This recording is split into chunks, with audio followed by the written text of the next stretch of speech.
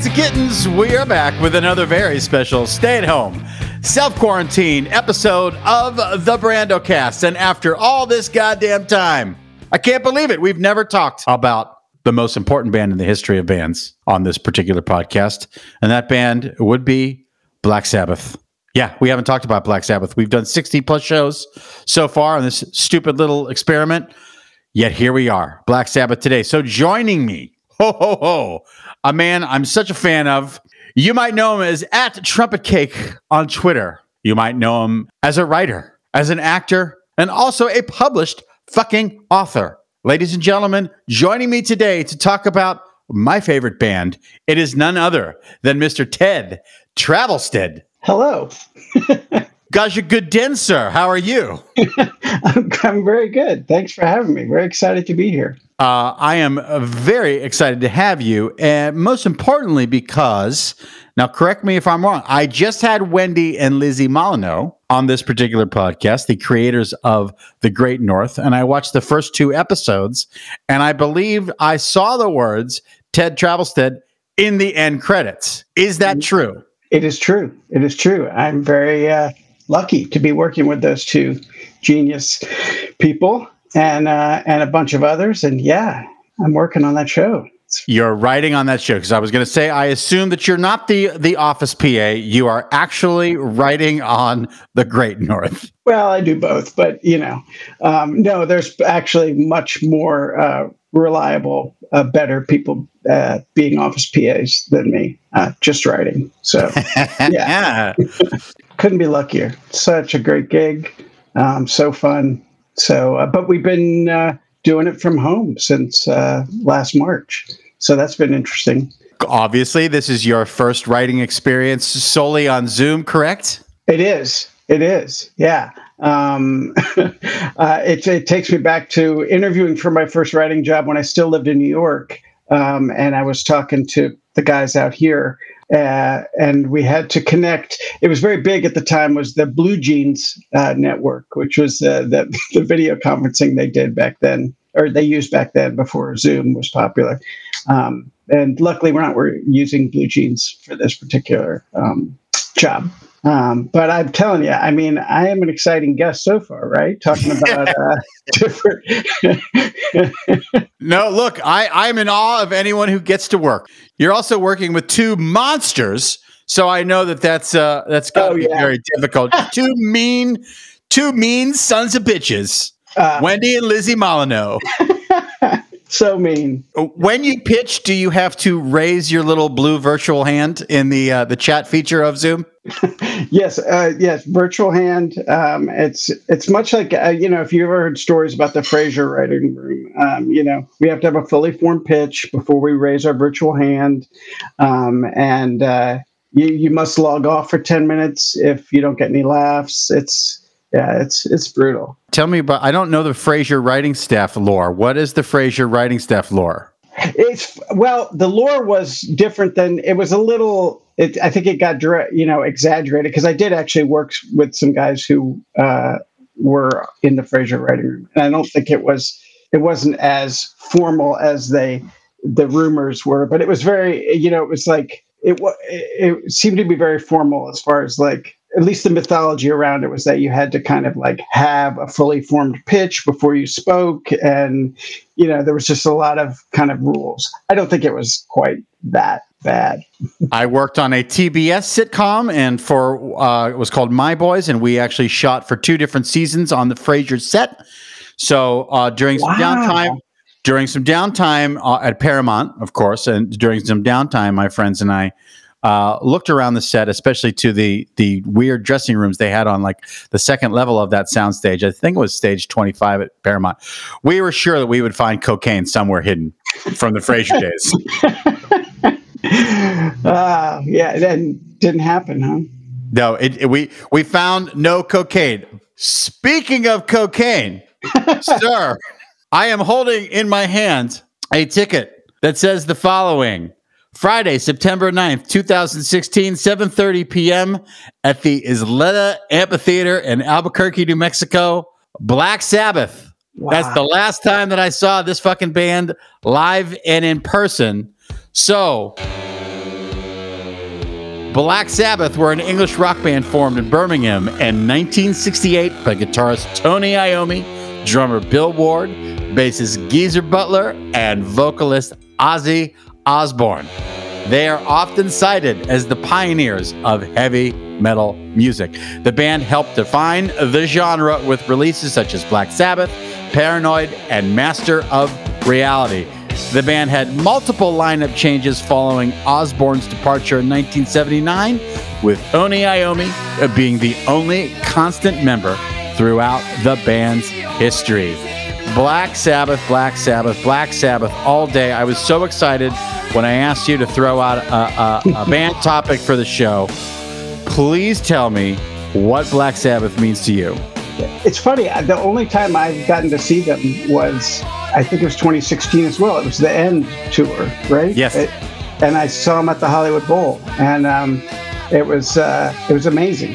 It was amazing. But I mean, my history with them goes back to being 6th, 7th grade. It's funny because I really prefer the Ozzy kind of through 1979 years up until 79 with Ozzy, because as a vocalist, he really strikes a chord with me. But I think but I remember kind of being introduced. I mean, of course I'd heard them.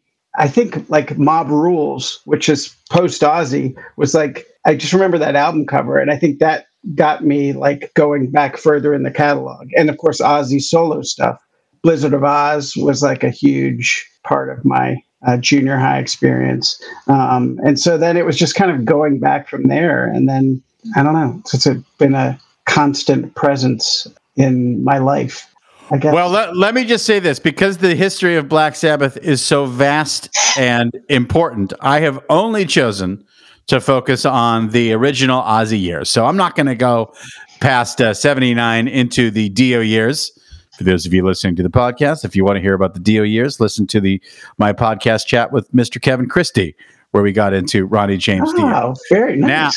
Now, you said that Sabbath sort of came into your consciousness sometime around 6th or 7th grade, middle school. Where was middle school for you? Well, there's another link we have. I'm from Albuquerque, but it's strange. It was always a kind of a baseline, but we moved around a lot. So for the first 3 or 4 years of my life, I was in Albuquerque, and then we moved to Philly, and then we moved back to Albuquerque, and then we moved to Virginia, then we moved back to Albuquerque. And so for 5th and 6th grade, I was in Albuquerque, and I went to Bandelier Elementary for a year, and then I was at Jefferson Middle School. And then for 7th and 8th grade, I was in New Hampshire. So that was an abrupt kind of change in geography. But I got I had an older sister, and so she was listening to music that brought me into kind of the orbit of things. But then 7th and 8th grade, being in this weird, dark ass coastal New England town was a real heavy metal kind of experience. And then I moved from there to Virginia Beach for high school, and that was suddenly punk rock, surf. But I'd say Black Sabbath came to my consciousness around 6th grade, and then more so into 7th grade when I moved to New England. Well, let me just say this. I've said it on the podcast a billion times. My family moved to Albuquerque, New Mexico in the summer of 1980. I was in 6th grade, about to start 7th grade. Wow. And 94 Rock and Rock 108 in the summer of 1980. It is Sabbath, Sabbath, Sabbath, Sabbath, Sabbath, AC/DC, Rush, Van Halen, Sabbath, Sabbath, Sabbath, and then solo Ozzy. And I remember I just remember when Blizzard of Oz came out at the New Mexico State Fair, I tried to win the Ozzy Osbourne Blizzard of Oz Coke mirror by throwing darts at a little star. I didn't win it, but the next year I won a Quiet Riot Mental Health Coke mirror. But New Mexico loves Sabbath. New Mexico loves Ozzy. If anyone lives in Albuquerque for 2 minutes, you're going to get injected with a little sabotage. So that's all I'm going to say about that. What's funny is I won a Lonnie Anderson poster throwing darts at a balloon, but it was at Uncle Cliff's, which is now Cliff's Amusement Park, which I'm sure familiar with if you were, there back then. I am smiling. Uncle Cliff's was this bizarre, I guess you could call it an amusement park. It was almost like a permanent carnival on San Mateo Boulevard. It was almost like a church parking lot carnival with a little bit better rides. Yeah, it was like a miniature amusement park or something. Yeah, like slash, parking lot carnival, but with a gate around it. But I remember going to the State Fair and Tingley Coliseum for concerts. In fact, my first concert ever was, well, other than like the rodeo, because the rodeo was at the State Fairgrounds, and they would have. I remember seeing, like, as a young kid, like Charlie Pride and like those kind of acts in between, like Bronco Bus. But like my first actual concert was at Tingley Coliseum. Was sixth grade, 38 Special, and I think a band called Prism opened up for him. And then I remember my sister's boyfriend's car's battery got stolen. So we were like waiting around in the parking lot of Tingley Coliseum for like an hour, which is just post 38 Special concert. Probably not the best environment for a sixth grader. But let me read some Sabbath history, and then I'm going to come right back to the parking lot of Tingley Coliseum because it is a colossal part of my existence. After previous incarnations where their group called themselves the Polka Tulk Blues Band and also Earth, the band settled on the name Black Sabbath in 1969. They also distinguished themselves from other psychedelic-era British acts by recording songs filled with occult themes and horror-inspired lyrics and tuned-down guitars. Signing to Philips Records in the UK, Sabbath released their first single, Evil Woman, in January of 1970. Their debut album, Black Sabbath, was released the following month. Though it received a negative critical response, the album was a commercial success. Quick note, in December of 1968, Tony Iommi abruptly left Sabbath to join Jethro Tull, and he even made an appearance with Jethro Tull on the Rolling Stones Rock and Roll Circus TV show. Unsatisfied with the direction of Jethro Tull, Iommi returned to Sabbath by the end of the month. That's just a little fun note for me. Thank God Tony stayed in Sabbath and he didn't stay in Tull. Now, Tingley Coliseum, and I apologize for those of you who listen to this podcast regularly because it comes up all the time. Because for me, from 7th grade until I left college in what would have been the summer of 1986, the late summer of 1986, I basically saw every show at Tingley. My mom was super strict, but somehow I was allowed to go to metal shows. And so during that time, I was able to see everything. And I'm so grateful and fortunate for that. In the early days, and I think you might remember this, it was easy for us before we drove, you could take the city bus to the State Fairgrounds because it was smack dab in the middle of Albuquerque. I lived near Sandia High School. I went to the academy, but I grew up by Sandia High School. And so the Candelaria, Wyoming to the State Fairgrounds, it's basically 15 minutes on the bus. And then our mom would often pick us up at the McDonald's by the State Fairground, which was on San Pedro and Lomas. So that was our move. But then, of course, when everyone starts to drive in Albuquerque, I think the driving age is 12. Someone's older brother or sister was always driving to Tingley. I remember getting stuck in the parking lot of Tingley after the Scorpions Love at First Sting show, because I think that like someone had like literally destroyed one of the side entrance gates, basically locking thousands and thousands of stoned Albuquerqueans in the parking lot. I wish and like I said, like since I was like, I would move away and come back. I didn't have a solid history of seeing shows at Tingley, but I would drop in like at different stages of my life. Like then I remember seeing like In Excess with like Steel Pulse opening up. And like one of the Ferris brothers like kicked a guy in the face from the audience. And like there's just always rowdy memories from Tingley Coliseum. But yeah, the fact that you could go, like who goes to a concert in 6th grade? Like, I don't know, just something about back then. I don't remember seeing a lot of shows in New England, but then moving to Virginia Beach from ninth grade through the end of high school, it was all similar. Like there was the Norfolk Scope and Hampton Coliseum, which are both kind of like similar venues to Tingley in that area, in the Tidewater area. And it was just one show after the other, just being dropped off in the parking lot by a friend's mom, and then being picked up. I don't know. It's very fond memories of that kind of musical history through concerts as a teen. And I'm not gonna bore you with Albuquerque, and I'm not gonna bore the audience with Albuquerque because they've heard it 1,000 times in this fucking show. But the reason that I have this Black Sabbath ticket from 2016 is, in recent years, I have loved going back to Albuquerque, specifically to see Iron Maiden a few times with my friends from high school. And the last time Sabbath played, we chose to go see Sabbath because for me, it's like being in a time warp. Because the crowds in New Mexico, it's very specific. For me, it was always a third white, a third New Mexican, and a third Native American. And that is such a unique crowd and a cultural experience. Like three groups come together to nerd out for AC/DC, Rush, Dio, Ozzy, Metallica. And I got that so much with this last Sabbath show in Albuquerque. It was so fucking fun, even though it wasn't at Tingley. It was at the big outdoor Asleta Amphitheater at the time. It was the Albuquerque Journal Pavilion. I'm envious of that. I didn't get that as much, but that blending is really nice. Well, when my family moved to Albuquerque in 1980, I'm 12 years old, and we moved from Pittsburgh. And so it was a shock. I think I was like in shock for like 5 or 6 months after we moved there. Cause it's not a city. It's almost like the San Fernando Valley with a little downtown area. Mm-hmm. But culturally, in Pittsburgh, you've got, all kinds of different people. In Albuquerque, it ain't like that at all. It's basically three groups. And so that it was just a real shock, but going to metal shows was a big part of my existence. All right. Enough about that.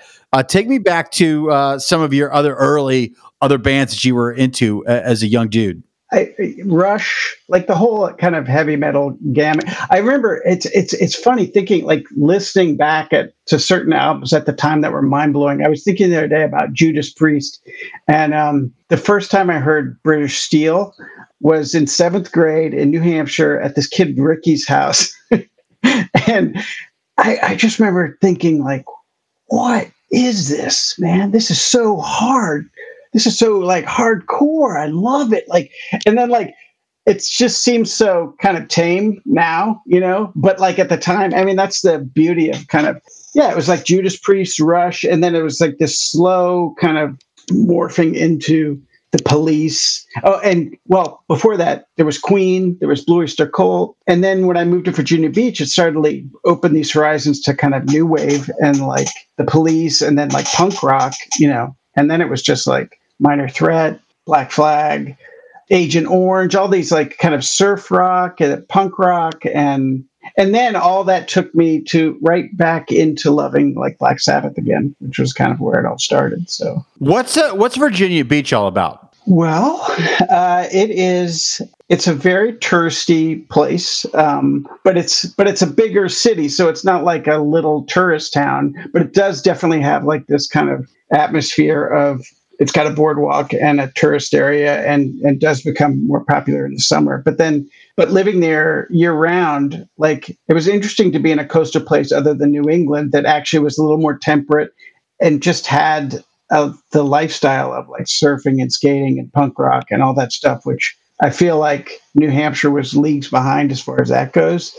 And so it was being thrust into this world that I loved, man. Skateboarding, surfing, and then I just started surfing and surfed well through college until I moved to New York. And I don't know, it's kind of a dream. My mom still lives there, and I love going back. I mean, I love going back to New Mexico, but I also love going back to Virginia Beach, and they're kind of for different reasons, but they're also for the same kind of nostalgia in the same way as well. Home is fucking important.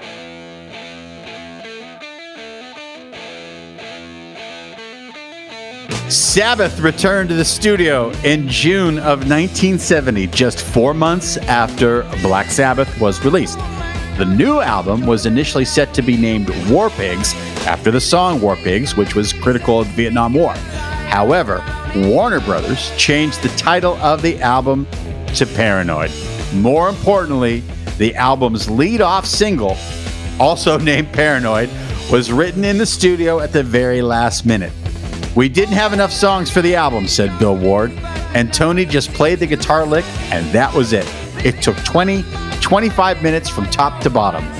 Paranoid was released in September of 1970 and reached number 4 on the UK singles chart. The album of the same name was released right after that and went to number 1 on the British charts. Memorable songs from this masterpiece include War Pigs, Hand of Doom, Electric Funeral, and Iron Man. They created a masterpiece song in 25 minutes. The best. You know, there's a whole occult theme and like Black Sabbath and devil worship and so, but like so much of Geezer Butler's lyrics, you know, are political stuff and like, and then whenever it's a lot smarter than people give it credit for. Yeah, it's just actually hippie themes with really fucking evil music. Yeah, exactly. War pigs, generals gathered in their masses, just like witches at black masses. Evil minds that plot destruction, sorcerers of death's construction. It's just hippie stuff. Exactly. And in fact, and like if you listen to the live shows, you know, it's like it's all really like about love. Like Ozzy, I love you. I fucking love you, you know. And it's just so much more positivity than like I think they get credit for. In fact, and there is even some like hippie kind of jams. If you listen to Sabotage, which is like their 6th album, I think it's the song Sabotage. At the end, it's like this hard riffing song, but then at the end it goes into this like acoustic kind of jam, like for a few minutes, where it's just like, what is happening? But I love it. Well, I love it too, and I'll say this: here's the reason that I think I love Sabbath so much is because around 7th, 8th grade, I think, is when most people start to choose the music that they're going to listen to. Because like 5th and 6th grade, you're still listening to the music that the older kids are listening to and the pop hits of the day that are out there.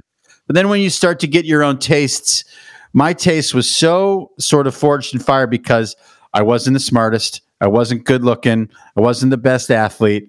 You know, I went to a really fucking competitive high school. So I needed something.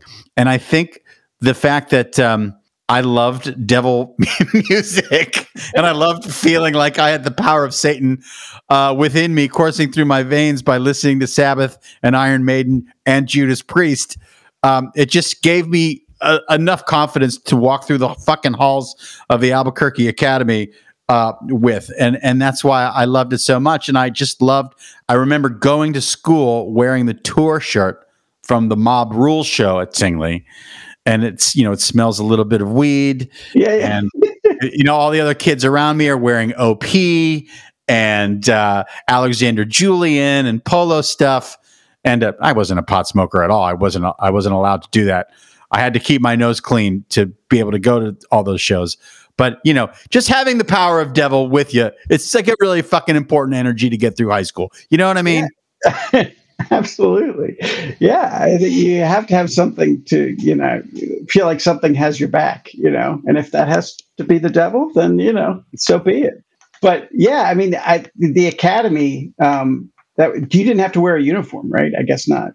No, we did not have to wear a uniform, but my uniform was Gap cords, either silver, navy, sometimes brown, and a concert shirt. That is how I walked through the world. Because again, that was an ultra competitive high school. Everyone was good looking, rich, and a good athlete. And yeah, I just didn't feel like I was any of those things. So I needed something, you know, to give me the power. And the power of Satan, the power of Satan compels you. Wait, did you wear chukka boots or just no Nike Cortez? Oh, nice. Okay. I had a friend who lived near the Academy, and he had a go-kart, and we used to go and ride his motorized go-kart. Like there was this kind of weird little mesa area right outside of the Academy that we would like ride all through there. And then one time the clutch broke and we had to push it all the way home. But did he live in that neighborhood behind the Safeway there on Academy in Wyoming? It was not far from there. It was, yeah, he lived on a street called Leander. And I remember, I mean, it was within walking distance. There was like a Dion's Pizza. Oh yeah, that's like, So that right, and the Safeway was next to the Dion. Okay, yeah. Not to nerd out, sorry people, but Dion's Pizza. You said the two words that just make my heart sing, Ted. Dion's Pizza. It's the best fucking pizza in America. Especially if you get a fucking green chili, pepperoni pizza from Dion's. That's all that I need, and Daddy is happy. Dude, I miss that food so much. I was lucky enough to be back in Santa Fe over Labor Day weekend, and anytime I go to New Mexico, the first things that I have to do, Blake's Lotaburger. Yes. Or a green chili cheeseburger. Yes. The Frontier Restaurant in Albuquerque. Oh my God, dude. I'm just going to say that, like, the front, because I lived, my whole family, like the University of New Mexico was like, that was my granddad was like the dean of education there. So like we lived near, not far from UNM, and like my, fifth and sixth grade years was just like biking around, going to the student union building arcade, like getting beat up in the student union building arcade. Yeah. But like the Frontier, like Nunzio's Pizza, like, yeah. And again, I'm sure your listeners are, have heard a lot about Albuquerque, but I could nerd out on it for a while because I have so many fond memories of it as a kid. But yeah, the food. I mean, the food is huge. There was a El Patio was a restaurant down by that, like, there's stuffed sopapillas, green chili enchiladas. Good God. I mean, it really is. It's brings me to tears. If you're traveling through New Mexico, people, here are Brendan's picks. Duran's Pharmacy, Frontier, Los Guates, Marian Tito's on 4th Street, of course, El Patio, and most importantly, Sadie's of New Mexico. God damn it. In February of 1971, Black Sabbath returned to the studio to begin work on their third album. Following the chart successes of Paranoid, the band were afforded more studio time, along with, quote-unquote, a briefcase full of cash to buy drugs. We were getting into coke big time, Ward explained. Uppers, downers, quaaludes, whatever you like. It got to the stage where you come up with ideas and forget them immediately because you were so out of it. The band released Master of Reality in July of 1971. The album reached the top 10 in the US and in the UK and was certified gold in less than 2 months. It contained Sabbath's first acoustic songs alongside fan favorites such as Children of the Grave and Sweet Leaf. Though they probably should have taken a longer break right after the tour for Master of Reality, the band trudged on and went back to work on their 4th studio record, which Warner Brothers ultimately named Volume 4. While critics were initially dismissive of the record, Volume 4 achieved gold status in less than a month and was the band's 4th consecutive release to sell 1 million copies in the US. Touring and heavy drug use followed. That's the Cool Guy Records Black Sabbath Volume 4. Like, I feel like you can throw that down in conversation, and that's the intellectuals Black Sabbath record. Yeah, but Master of Reality, I think I could be wrong, but I think it was the first album that Tony did the down tuning on. Partly because it was less painful for him to play because he had the factory accident that severed his fingertips. But I think I had read that like he had down tuned his guitar for that reason, and then also to produce that bigger, heavier sound or whatever. Do you dabble in guitar? Because you were just doing a guitar motion with your hands. I have, yes, I've dabbled in guitar and I've played in bands and all that kind of home recording, all that stuff. Okay, well, tell me about all that. What was your first band and how old were you? Well, in high school, I bought a bass guitar and tried to be in a punk band with this kid. One of my best friends, but then there was this kid, Skip, at school who was like a straight up thrash rock dude that actually was talented. And we were going to try to put together a band, but it required rehearsal and knowing how to play. And those were things that like just didn't seem to have the time for it, But I remember like trading like a wetsuit for a bass amp, like because like a surfing wetsuit for a bass amp, and like just trying to get to a place where, but none of the real kind of and then then in college I was interested in playing guitar, and so I had a roommate who played, and he would show me he showed me a bunch of Rush songs, and then eventually it got to a place where by the end of college I really was kind of interested in it, and then I moved to New York, and some people were looking for a bass player for their band, and so I joined this band and actually could kind of play and played out a lot, and then like we recorded an album, and then of course we broke up right after recording an album. But then it was like playing, like then I got together with other people. But it's always been a hobby more than anything. It's never something I was like, I'm going to be a rock star. It's all just like rock and roll fantasy camp in your 20s when you can play with other people and play at home. And yeah. Quick question. Is a bass amp worth a wetsuit or vice versa?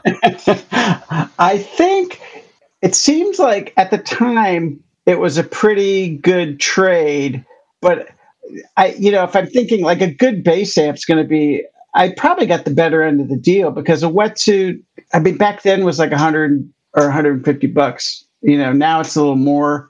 A bass amp's going to be a few $100s if it's any good. So I think I got the better end of the deal. Okay, what was the name of that band? The band in New York was called Super 16. Shout out to my friend Scott Schneider. It was kind of his band.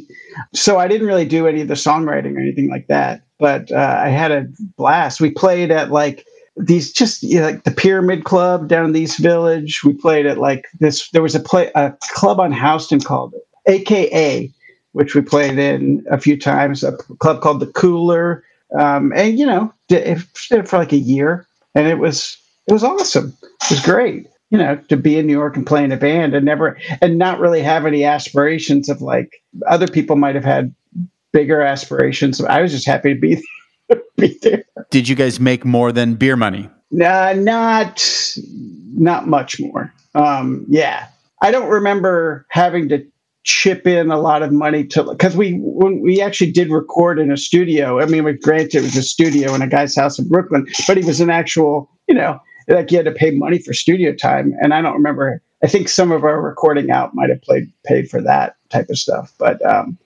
no, I was not making a living by any means in this. I had a day job all through that time. What was that day job? Oh God, I was a messenger for the first 10 years that I lived in New York. I worked as a messenger for for foreign currency exchange. So I carried money around the city. And I was not a cool messenger on a bike. I was a foot messenger. And then eventually I got moved up to dispatcher. But I had health insurance, and I had, it afforded me the opportunity to do other things, which are, acting and writing and all the things I wanted to do. And then we briefly, my wife and I met my wife and I got married in 2001. And then we moved to LA in 2004. We moved to LA for a year because I had written briefly for an animated sketch show on VH1 while I was in New York. But the room was in LA. And I thought, oh, I've done some TV writing. It should be easy to drum up some work once I get out to LA. And I'm not a good hustler. So I ended up working. We moved here in 2004, and I worked at Barnes and Noble in the Grove for about a year while my wife worked at USC. And then a good buddy of mine, Mike Sachs, was working at Vanity Fair at the time. He's like, dude, you should come back here. They need somebody for 2 months. So I went back to New York and worked in the research department of Vanity Fair for 2 months. And then they were like, hey, you want to stay on? And so we moved back to New York. And I worked at Vanity Fair as a fact checker for 7 years before moving back to LA. Literally doing fact checking on the important articles that they were throwing up. Yes, the important articles and anything. But yeah, if you were lucky, it varied from month to month. Sometimes you get one big piece. Sometimes you get a few smaller pieces. But yeah, basically, just fact checking. And I was the best day job I've ever had. It was great because it was really, it was the most accountable I'd ever been in a job, because, you don't want to screw up when it comes to that kind of thing. I had a day job at Jewish Big Brothers of Los Angeles. That was one of my many day jobs here. I've had about 60 because I've been here for almost 31 goddamn years. So there's been a horrible slew of all kinds of crazy bullshit. Yes, I can relate.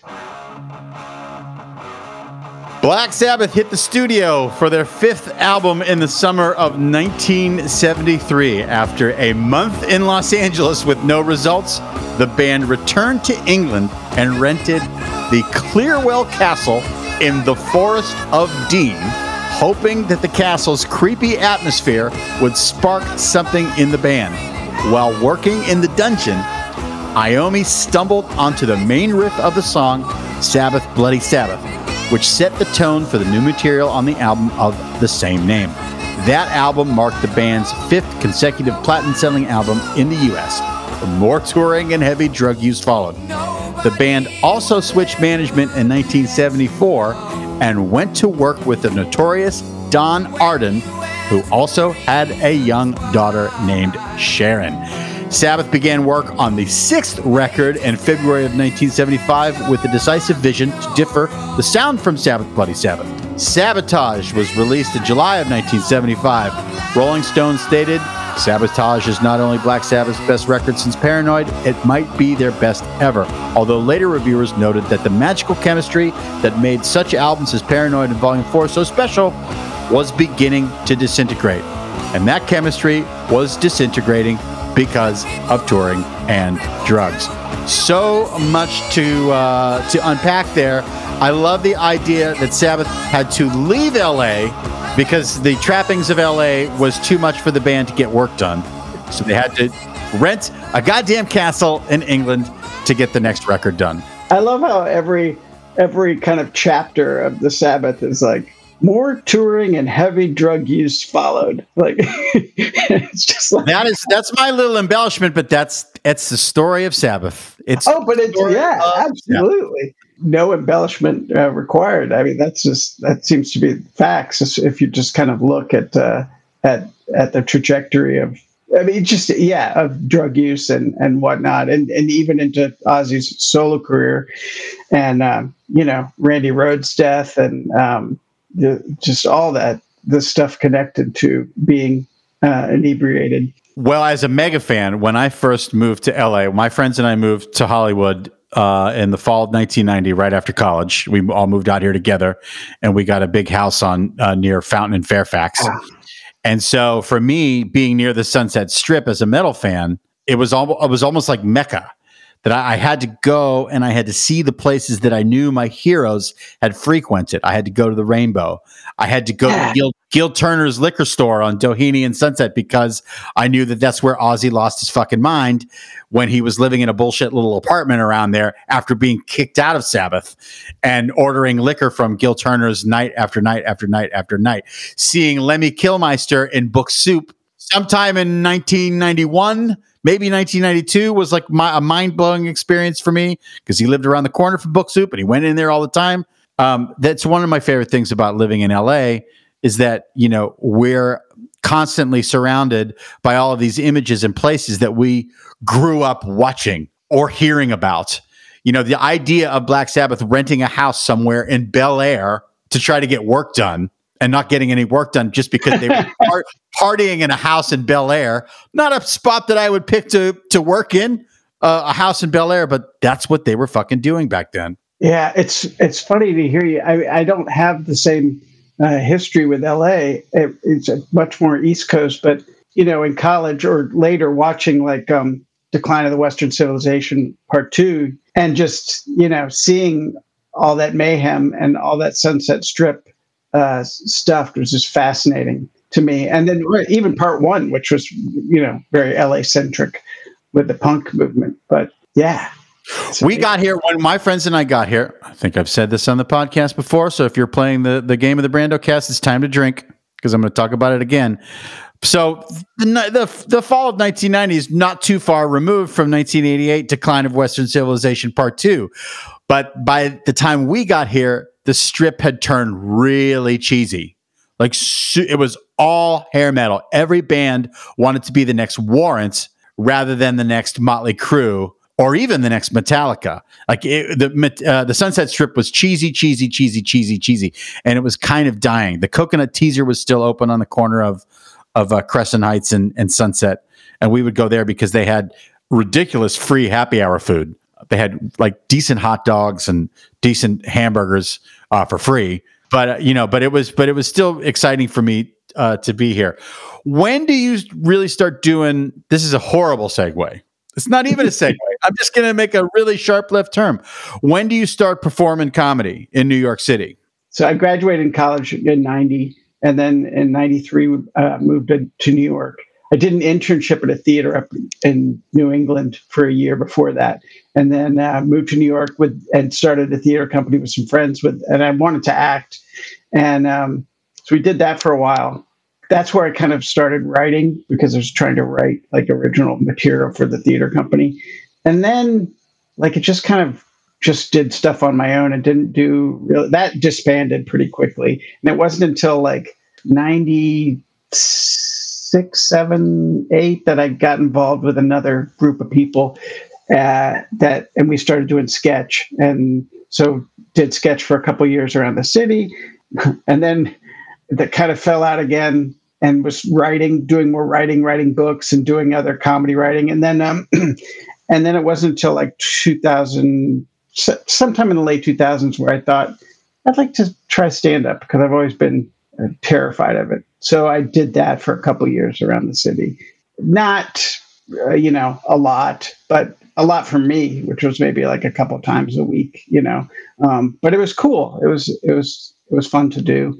Then I got a job out here, and we said we'll never move back to LA unless I actually had a job. And I got a job writing on a show, the show Wilfred. And so we moved out here for that in 2013.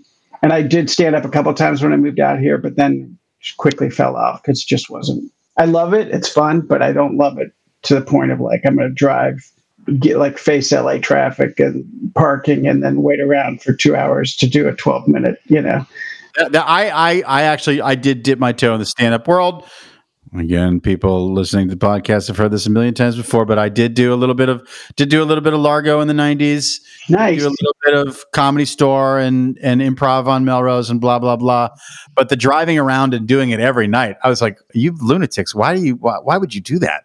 Like doing it like once a month is like all you need to do. Why? And then why would you want to like go drive to the Ice House in Pasadena and then go do some dumb show in Westwood? Like, are you fucking crazy? Yeah, you have to be really driven to want to do that. And it was much easier in New York in a way to be within walking distance of different places if you want to, or just jump on the train, to one place or the other if you wanted to perform more than one place in a night. It just seemed a hell of a lot easier. Oh, dude. Fuck yeah. Technical Ecstasy was released in September of 1976. In his autobiography, I Am Ozzy, Ozzy admitted he considered leaving the band during this time. And I'm not going to do my Ozzy Osbourne impersonation for you people. I'd even had a t-shirt made with Blizzard of Oz written on the front. Meanwhile, in the studio, Tony was always saying, "We've got to sound like Foreigner," or "We've got to sound like Queen." But I thought it was strange that the bands we'd once influenced were now influencing us. Osbourne also wrote that he lost the plot with booze and drugs during the recording of Technical Ecstasy, eventually checking himself into the Stafford County Asylum on his return to England. Ozzy did not leave Sabbath, though. Never Say Die was released in September of 1978 and was the last studio album with the band's original lineup. Touring in support of Never Say Die actually began in May of 1978, and Sabbath's opening act was a young and hungry band from Pasadena. Reviewers called Black Sabbath's performance tired and uninspired, and a stark contrast to the youthful performance of Van Halen. The final show of the tour and Osbourne's last appearance with the band until the later reunions was on December 11th in Albuquerque, New Mexico. Following the tour, Black Sabbath returned to Los Angeles and rented another house in Bel Air, where they spent nearly a year working on new material for their next record. The entire band were abusing both alcohol and other drugs, but Iommi says Osbourne was on a totally different level altogether. Sabbath ultimately fired Ozzy in April of 1979.